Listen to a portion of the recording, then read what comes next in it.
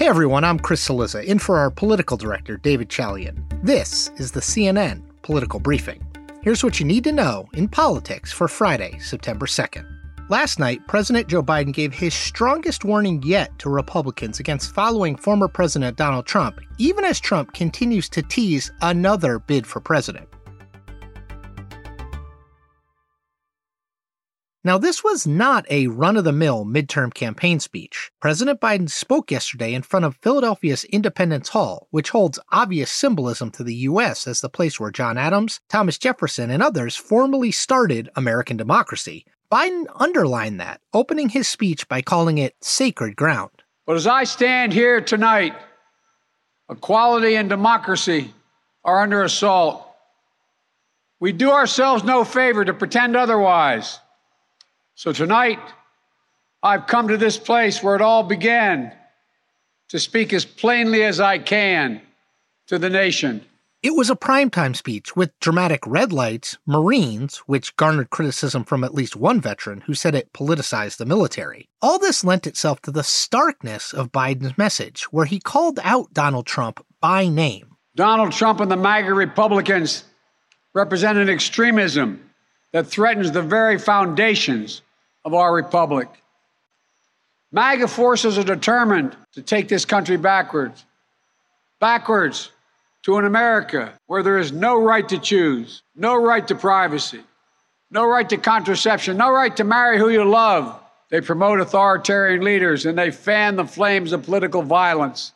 Biden's speech ended with a call to unity and urged the country to respect election outcomes. I will not stand by and watch the most fundamental freedom in this country, the freedom to vote, and have your vote counted and be taken from you and the American people.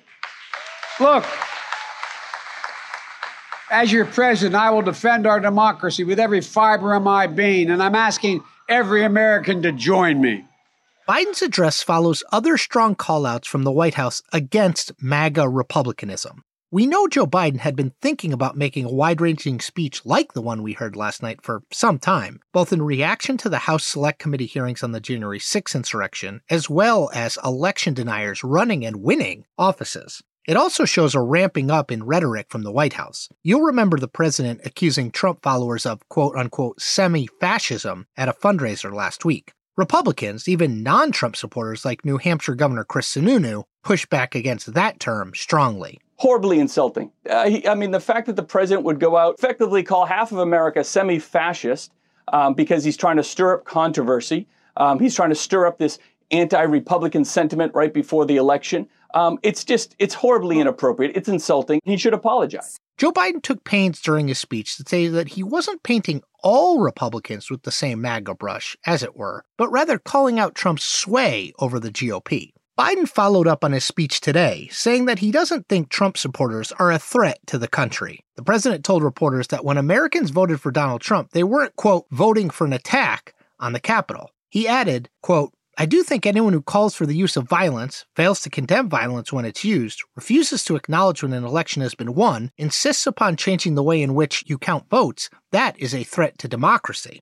Now, despite the rhetoric around national unity and democracy, parts of Biden's speech did fill a couple boxes in the campaign bingo. Biden ended his speech with shout-outs to his administration's achievements like the gun safety law and bouncing the economy back after COVID. David has been talking on this podcast a lot about how, after months of Democrats bracing themselves for seemingly a Republican blowout in the midterm elections, Democrats now seem to have at least a chance in that election. Well, we'll see how Joe Biden's speech will resonate. Ahead of the speech, Biden caught flack from the chairwoman of the Republican National Committee, Ronna McDaniel, who said in a statement that Biden was, quote, the divider-in-chief. But the president might also be reflecting Americans' concerns. An NBC poll conducted this month found threats to democracy has risen to the number one issue facing the country, even higher than the cost of living. A Quinnipiac University poll released this week shows 67% of those who responded think the country's democracy is in danger of collapsing. That's a 9-point increase from the start of the year. I think Joe Biden's audience here is independent and swing voters, people who may not be closely aligned to either party, but who are likely to vote in the midterm elections and are trying to decide whether the economy matters more to them or the state of democracy. He's saying both matter, but don't underplay how important it is to have elections in which you can trust that they are free and fair. And as David has talked about on this podcast, Trump has been eyeing another presidential run in 2024, though the FBI raid on Mar-a-Lago may have pushed back the timing of his announcement plans. On the same day Biden gave his speech, Trump teased how he would consider pardons for insurrectionists who invaded the U.S. Capitol during the January 6th riot. Here was Trump speaking on Wendy Bell Radio. If I decide to run and if I win, I will be looking very, very strongly about pardons. Amen. Full pardons. We should note that Trump promised the same thing before he left office, when some rioters were already in jail. He didn't pardon any, however. The former president also said Thursday he's backing some Capitol rioters. I met with and I'm financially supporting people that are incredible. And they were in my office actually 2 days ago. It's very much on my mind. It's a disgrace what they've done to them. Trump also continues to tease his presidential run. And it's clear he's not leaning away from the Capitol insurrection in his messaging, but leaning in. For Trump, this is about his base. He knows that his base responds when he talks about anything that the elites don't like. And January 6th is something that elites and intellectuals have really, really spoken out against. So Donald Trump is appealing to his base, and it will work to unite his base behind him. The question for Donald Trump is and will continue to be, can he reach independent and swing voters if he winds up as the party's nominee in 2024? That's the big question. How does he do that? That's it for today's political briefing. Thanks so much for listening. And please take a moment and be sure to follow us wherever you get your podcasts. CNN Political Briefing is a product of CNN Audio. Megan Marcus is our executive producer. Greg Peppers is our supervising producer. Mohammed Darwish is our senior producer. Our episodes are produced by Krista Bowe and Anna Sterla.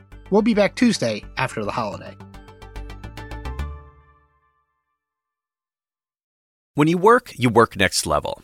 And when you play next level. And when it's time to sleep, Sleep Number smart beds are designed to embrace your uniqueness, providing you with high-quality sleep every night. Sleep next level. J.D. Power ranks Sleep Number #1 in customer satisfaction with mattresses purchased in-store. And now, the Queen Sleep Number C4 smart bed is only $1,599. Save $300 for a limited time, only at Sleep Number stores or sleepnumber.com. Prices higher in Alaska and Hawaii.